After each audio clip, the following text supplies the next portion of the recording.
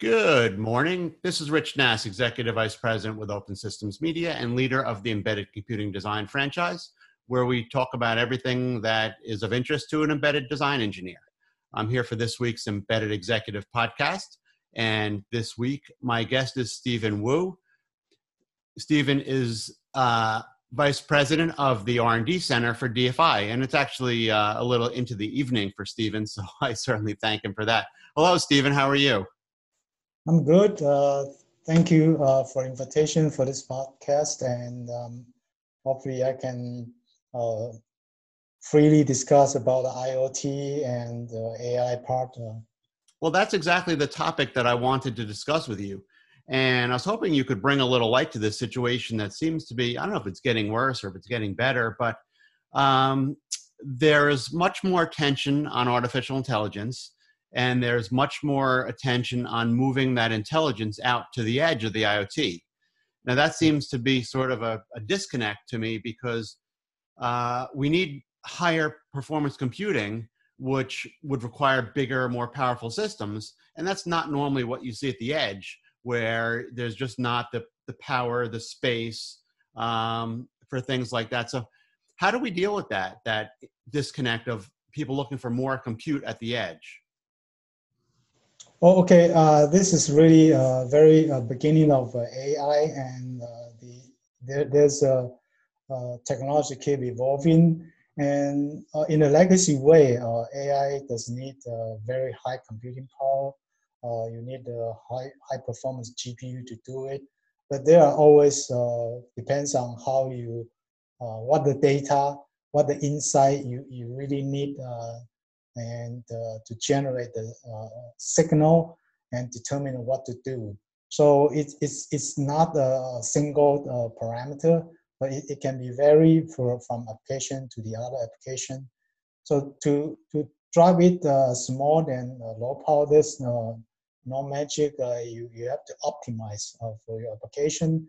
So today we are focused on produce more options. So in some data analytics, you only need limited performance devices to handle the smaller data set.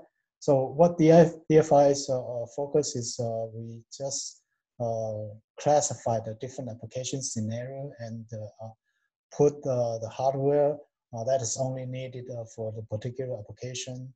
And still, there are some area you can do more to make it a smaller footprint and pack and more resources into a smaller devices.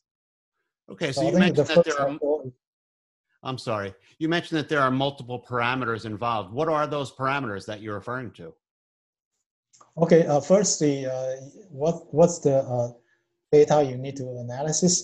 For instance, for the audio, voice recognition. So the data set is really small, and the pattern you need to recognize and generate the signal is less complicated. So in this scenario, it's very small footprint device can manage the job. On the other hand, the majority of AI application today is more like a video or image recognition, but there are different layer of recognition you need. For most of the case, your data resolution is not that high. You can use a regular, less powerful the CPU to handle the job. There are some very complicated, very fine detail. The data set is very large, and the video image resolution is very, very high. In this case, you still need a high performance CPU and GPU altogether to manage the job. So in this case, we have to do more engineering in the thermal and the power management to make it compact and fit into the final application platform. Okay, so if you were to fast forward, say, 18 months from now, what would the situation look like? Would we have these lower power, higher performance systems, or is it moving very slowly? I do see the technology side really need to make some breakthrough, lower power budget, but produce a sufficient performance result. We are looking at a legacy way, keep improving the clock rate, add more CPU core, but that is really not the most correct way.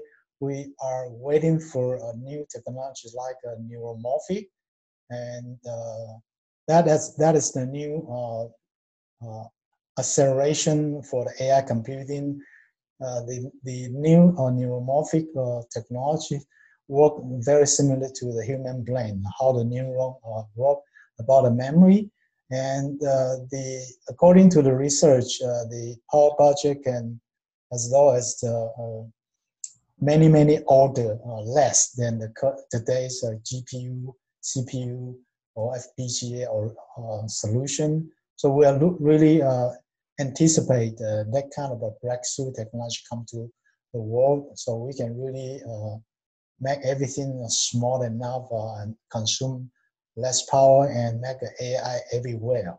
Without this effort and breakthrough, I'm really pessimistic. We can make AI impact everywhere. Yeah. Okay. Power budget is a problem. Right.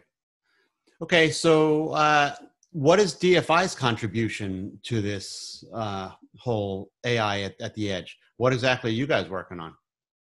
Okay, DFI is very good at high mix, and DFI is good at adaptation to customers' requirement. So our hard core is computing device design and manufacture. So for today, before the new breakthrough technology come to the era, we still need to make it the best fit to the current problem we need to solve. So what DFI contributes is we give customer very low entry barrier, help them to make the small device as small as possible with our hardcore, the engineering in the thermal and the power design, and help customer to smoothly transition to the AI empowered device. But that's what DFI's core and contribution to our customer. Very good. Okay. Well, I certainly thank you for joining me, Stephen. This has been enlightening, and I look forward to seeing some of these advances, and I'm very much waiting to see more AI at the edge. Yeah, appreciate your time and hopefully help everyone, and we'll look forward to more breakthrough to help us. Absolutely. That was Stephen Wu. He is the Vice President of the R&D Center at DFI, and I'm Rich Nass with Open Systems Media. You have a great day, Stephen. Yeah, you too. Thank you.